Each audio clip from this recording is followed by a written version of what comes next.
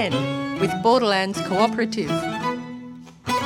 Join us for critical conversations about things that matter. Every Friday at 10 a.m. on 3CR Community Radio, 855 AM on your dial. And on 3CR Digital and streaming live at 3cr.org.au. So together, let's think again about important matters affecting us, like economics, Politics, education, health, climate, and what we can do about it all.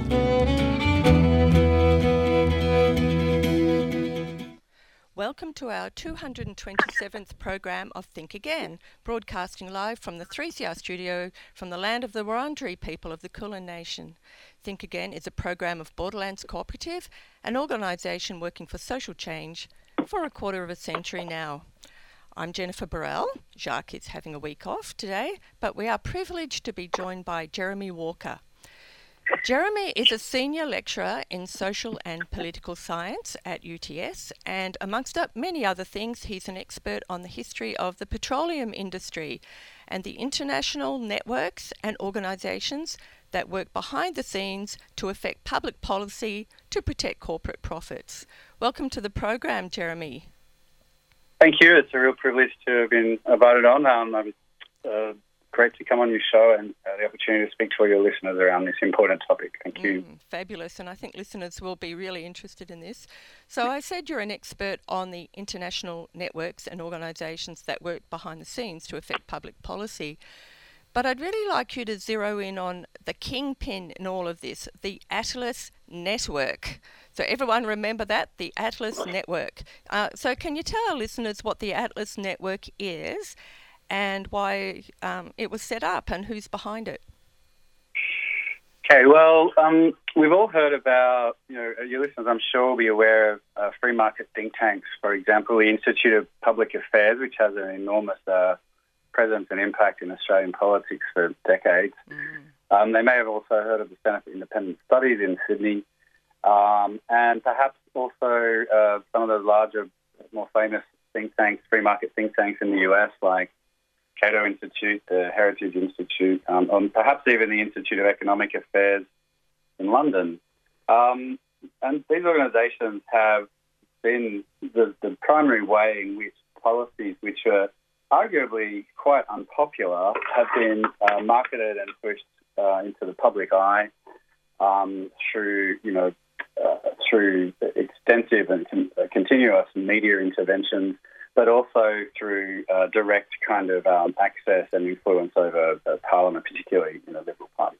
And whilst we are all probably familiar with the policies that they've pursued and that they've been very successful in winning, such as the privatisation of public assets, infrastructure, such as, in Australia, the coal-fired electricity grids, which are all built by state governments on public interest basis, telecom, things like that, as well as pushing to privatise education, healthcare, and even government itself by outsourcing government sources to private providers or, getting private consultancies to take over jobs that were once done by the public service. As well as things like deregulation, so the kind of voluntary environmental compliance rather than what they call command and control science-based policies, tax cuts for the wealthy, tax cuts for corporations, free trade policies, and agreements at the international level. And all of these things have been largely come about only because of these free market think tanks. But what and people might be familiar with or have engaged in, perhaps resisting or criticising different aspects of this big policy program. Very few people have ever heard of the Atlas Network. And what that is basically two things. Firstly, there's a central office which has that name. Originally it was called the Atlas Economic Research Foundation, and that's on the campus of George Mason University in Virginia, not far from the US capital, where they exert a very powerful influence. So that's one sense in which we can talk about it. But the way in which I prefer to talk about it is that the Atlas Network also stands for all of these free market think tanks around the world with which it's affiliated. And there's now currently somewhere between 500 and 600 of these organisations, which are partner organisations with the Atlas Network. Wow. And they're now operating in at least 100 countries.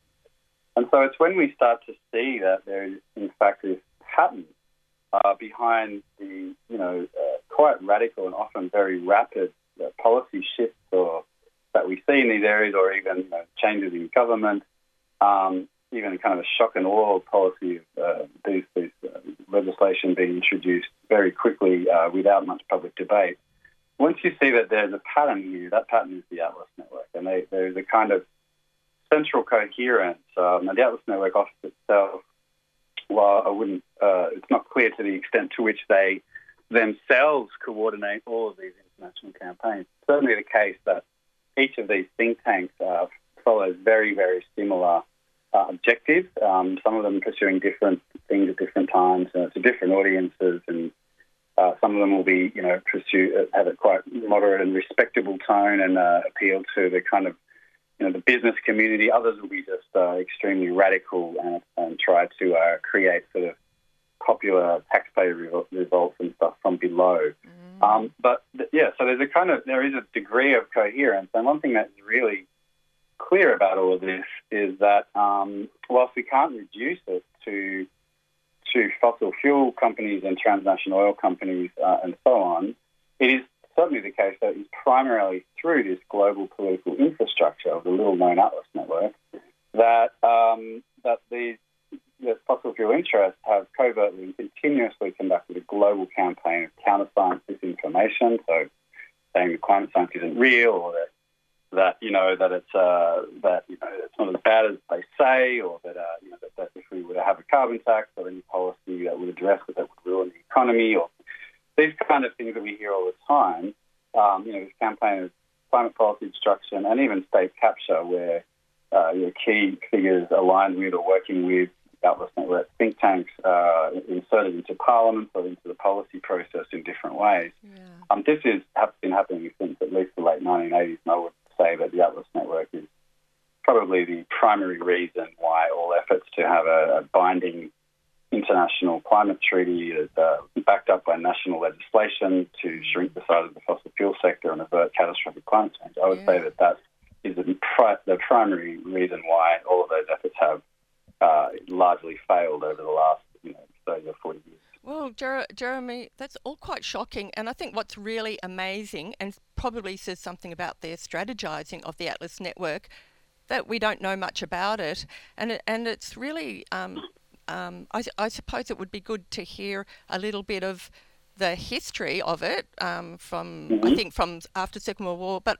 I suppose before asking you that, I just want to make a comment too, that there have been uprisings, popular uprisings by people in the streets at different stages. We had, of course, in the late 60s, there was all the uprisings in Europe, beginning with the Paris uprising in 1968 and lots of people occupying the square. I did see a great SBS documentary about that recently called starts with 1968. And then, of course, there's all from 2010, we had the Arab Spring with people in Egypt or in Cairo occupying the square in Cairo for 18 days. And there was people's mass protests in Brazil, but I guess, and Hong Kong protests, of course. So what's occurring to me is how strategic the Atlas Network seems to be, and is that part of why a lot of these people's protests for equality of different types, freedom, equality, better conditions, more equity, why they've failed as well? So I guess that's a big question for you, but please give me a bit of a history of the Atlas Network, but explain why they are so much more successful than all these popular uprisings that seem to dissipate. Certainly. It's a very broad canvas you've just drawn for me. I don't know if I can speak to all of them. Maybe the strategizing, maybe focus on the history of the Atlas Network and its strategizing. Well, the key issue that the core of what you've just mentioned is the fundamental, the view that came to prominence in the early 20th century that democracy was the only legitimate way for a government to be run. Really, the idea that the people should rule themselves through universal suffrage elections where everybody had the same vote regardless of how much property they owned, that they should be able to elect people to their parliaments and make the laws under which they agreed to live.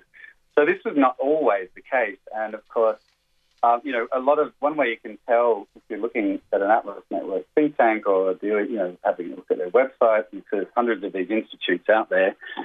If they have something like, they talk about classical liberalism, and classical liberalism is really a kind of nostalgia to late 19th century capitalism before there was democracy, right? Where you had a maybe very limited democratic system where property qualifications in place, so it could be, ensure that you would never get a popular majority that would really challenge the owners of the major assets and corporations that run the economy. And so it's really, to really begin the story, we need to go back to 1945, I guess, when the British people elected a Labor government. Churchill, having won, led the British to a victory, was once the normal elections came back, he was voted out, and they voted the Labor Party in on this campaign promise of a cradle-to-grave welfare state, universal healthcare, the National Health Service, universal access to education, widows' pensions, unemployment support, full employment policy, and all of this was to be achieved through the nationalisation of the key industrial assets, which not incidentally were around fossil fuels. So coal mining was nationalised, the railways were nationalised, gas was nationalised, the Bank of England was nationalised, the central bank, the steelworks were nationalised. And so that was how they were going to achieve this sort of, much more egalitarian society where there was not mass poverty and lack of education and so forth. And the key figure here is a guy called Anthony Fisher, who was born to a family of miners, a quite wealthy family, the elite schools of Eton and Cambridge. And he was a war veteran in the RAF, and he was shocked, like many of his class, when Labor came to power in 1945. And not long after that, his path crossed with the radical right-wing Austrian economist Friedrich von Hayek, who had written a quite famous book called The Road to Serfdom, in which he argued that this move towards social democracy would inevitably lead to a totalitarian society where the public servants would eventually become a Gestapo and there would be no freedom at all. It was quite a radical thesis, and it was promoted in the US in a big way by Reader's Digest and by US capitalists who, and the audience for that were people in America who didn't know any of the European history that Hayek was talking about. And American capitalists very quickly turned this message into, if people were to continue to support the New Deal policies in the US, then this would inevitably lead to a fascist society. They kind of completely collapsed the distinction between fascism and socialism at their start. To their advantage. So Fisher got hold of one of these dumbed-down versions of the book, and then went and looked up Hayek, who was at the London School of Economics at the time, and Hayek advised him that rather than going to Parliament as a conservative MP, which was apparently Fisher's plan, he should actually aim rather at have a sort of medium to long-term strategy to try and change and influence the ideas that were sincerely held by what Hayek called the second-hand dealers in ideas, that is the journalists and the lecturers and the teachers, right? And only then you get a big shift in public opinion that would allow the program of the free market doctrine of radical deregulated capitalism to reassert itself. So he took that advice, Fisher did, and he set up an organisation called the Institute of Economic Affairs in London in 1955, and that didn't get very far until in the early 60s, Shell and BP came on board, and later Rio Tinto, a British multinational mining ventures, and they came on board and provided significant funding, and eventually they had a huge roster of international British and then also American corporations, particularly oil and mining and banking. So it was kind of, they had this huge, and then this became so effective that when in 1979, Margaret Thatcher was elected as the first neoliberal prime minister elected to power.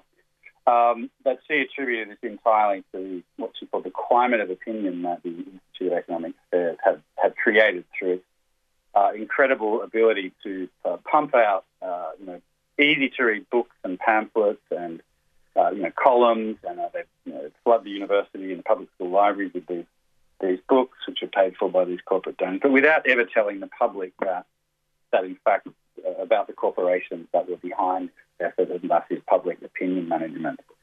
It was so successful that through the 70s, the early 70s, fish was in high demand. And so he went to the US and advised, where he met Charles Koch, who went on to become one of the most important funders of the Atlas Network, in the US at least, as far as we know.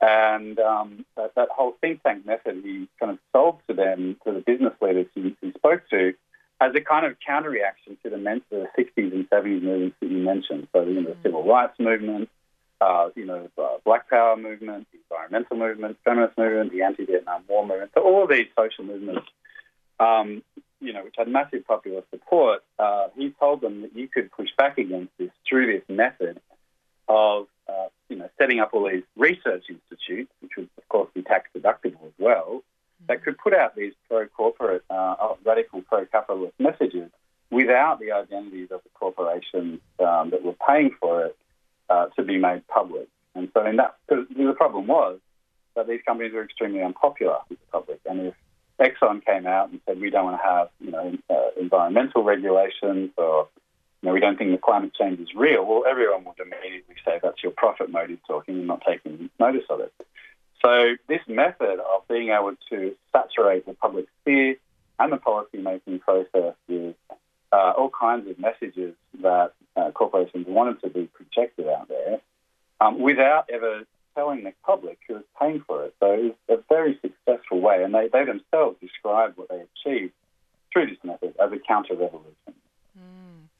I'll just remind listeners that you're listening to Think Again, 3CR, 855 AM on your dial, 3CR Digital, and streaming on 3cr.org.au. I'm Jennifer Burrell, and today I'm joined by Jeremy Walker from UTS, who's telling us about the Atlas Network, which coordinates right-wing think tanks and pro-business corporations and organisations around the world to affect public opinion and public policies in their favour. And as Jeremy's describing, we've certainly seen its success over the last few decades with the ascendancy of neoliberal policies and governments. And I think, for me, particularly the notion that we should leave the free, unfettered market to promote all of our interests.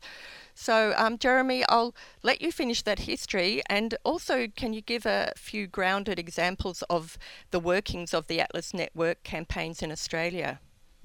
Certainly. Well, Fisher was his first commission outside of the US, outside of England, to build one of these think tanks was in Canada, where he was invited to set up the Fraser Institute, I think in 1974, and again, they were very careful not to disclose who was behind it, but it was petroleum, logging, mining interests, because they were facing this kind of crisis. On the one hand, big oil companies that dominated the Middle East and North Africa, they were all being kicked out by the Arab nationalist movements who wanted to take back control of the oil, their oil resources from Anglo-American oil companies.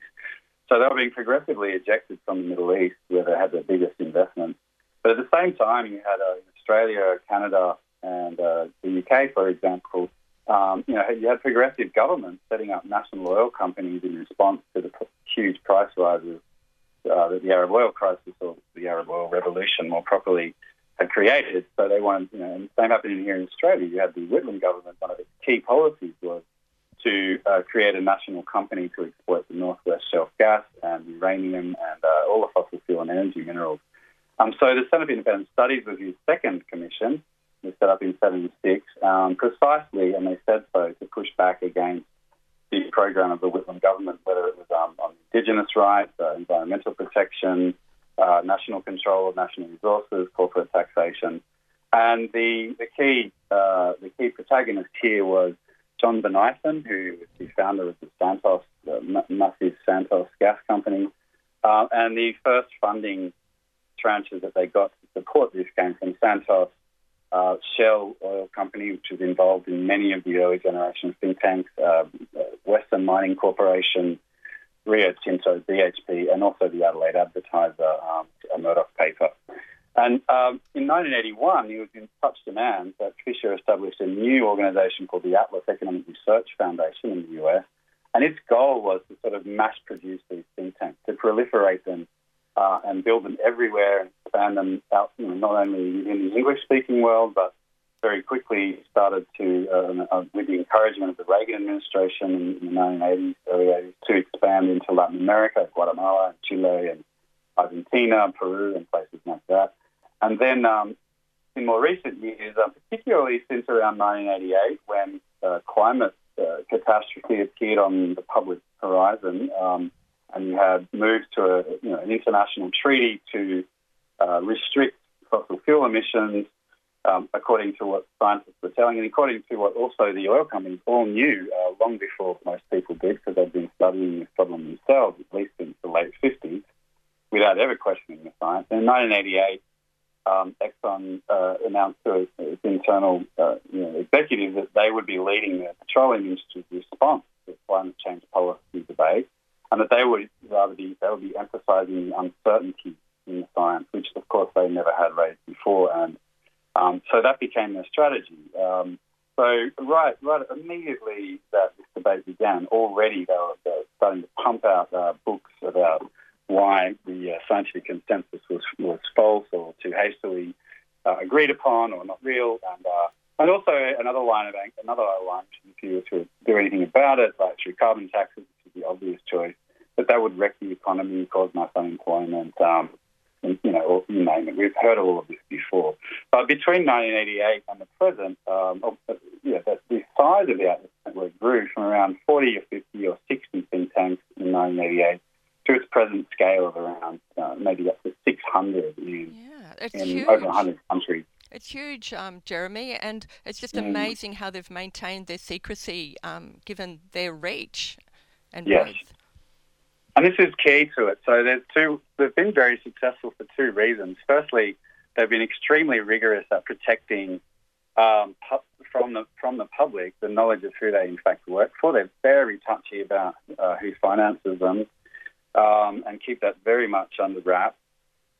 It's less the case in the States where this can be tracked. If you look at, you go to websites like DSMOG, which has been carefully collecting all this information. In the US, they have disclosure around corporate philanthropy and charitable entities, and so you can actually track a lot of this money. And where we know about it, it all comes from the big funding. It's not always oil companies, but there's also been major pharmaceutical companies and banks and so on that push different agendas through the network. But that secrecy has been critical. And the other thing is that they never the Atlas Network think tanks never mention the fact that they're all part of a giant network that works together. So it appears to the public that they're getting all of this different, claims that are constantly appearing. For example, Murdoch Press is always citing different Atlas Network institutes as if it was genuine academic research. And they're such a vast presence that it appears to the public that a lot of people believe these things, or that it would be reasonable if they did. But what they don't realise is that these messages are all coming from the same global entity in ways that are designed to create and manipulate public opinion, but also to swing elections, to change the vote in obviously referenda, which is very relevant here, and to also install politicians that have committed to the think tank's policy agendas, including by inserting parliamentarians into the parliament. So, Jeremy, I'm wondering how we can disrupt this a bit, and so this is my final question, and the time has gone much too fast, and I would love to have you back on again. But before I'd be very happy to. Great. But before we leave today, can you tell our listeners what can we do to counter the activities and campaigns of the Atlas Network and help bring about the change we need for a fairer and healthier and more sustainable future? Yeah, thank you. Well, to give you a brief example, like I've been studying the Atlas network for many years, and as soon as when the recent referendum on recognising Australia's 65,000-year-old Indigenous communities in our constitution finally, and having this very, very minor constitutional reform to have a completely non-binding advisory body in the Parliament, the Voice. This is a very small concession to what would, in my view, be a just constitutional settlement with Aboriginal Australia and Torres Strait Islander Australians. The organisation that drove that entire No campaign was called Advance, and I just happened to know that was set up by the same individuals who also either founded the Centre for Independent Studies back in the 70s or were on the board of the Centre for Independent Studies. And also Jacinda Price and Warren Mundine, their careers, their public careers, had been fostered by various branches of the Australian Atlas Network. And just incidentally, we did actually have a program covering that probably about 5 weeks ago. The big money forces behind the right-wing No campaign. Yes, and I mean, you can even find now an article by Mundine on the Centre for Independent Studies website where he quite clearly says that the problem with the Voice would be that it would allow traditional owners to speak against, he says this himself, coal projects like the Adani Coal Project or the James Price Point or Beetaloo Basin Gas Project.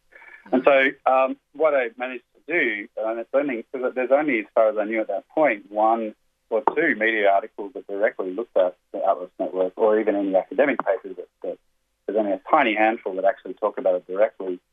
So what I was able to do was, as that campaign was live, was actually to talk about the Atlas Network itself as a coherent entity that acts in concert internationally. And I think this is probably one of the best ways that we can do this, is to draw attention to the individuals and the organisations and the policies and the governments that are aligned with or brought about by the Atlas Network, and to speak about it and talk about it, because we often find ourselves, at a loss to understand where all these kind of assaults on civil society, democratic rights, relatively egalitarian economic policies, and most importantly of all, the continuous permanent disinformation campaign around climate policy, that it's only when, so I would advise people in Australia and elsewhere to look at this stuff and find out about it. One of the best ways you can do that is to look at, there's a website called DSMOG, which has been tracking climate disinformation for a long time, and they've built up over the years profiles of many of these think tanks around the world, and they have very good stuff there too. So, Jeremy, I'm going to have to call this to a close, but what I will do is I'll put some of these links to the sources that you mentioned on our program page, and we'll shine bright light on the Atlas Network as a counterfoil to their strategic secrecy. So, thanks so much for coming on the program today, Jeremy Walker, and telling us about the insidious behind-the-scenes work of the Atlas Network and its affiliates and its pro-corporate affiliates. Especially thank you for your meticulous research and scholarship over time and shedding a light on all of this, and for bringing it to the attention of other activists and the broader public, including 3CR listeners today. Thank you so much, and I really appreciate it. I think it's absolutely vital for the defence, not only in Australia but everywhere, of democracy and indeed a habitable planet. So thank you for your time, and thank you to the listeners for tuning in. Real pleasure. Thanks to our listeners for tuning in to Think Again on 3CR Community Radio today. If you want to contact us or comment on our programs, please email borders@borderlands.org.au. Our programs are available by podcast on most platforms and on the 3CR website at 3cr.org.au. Meanwhile, please enjoy Milku Mana by King Stingray.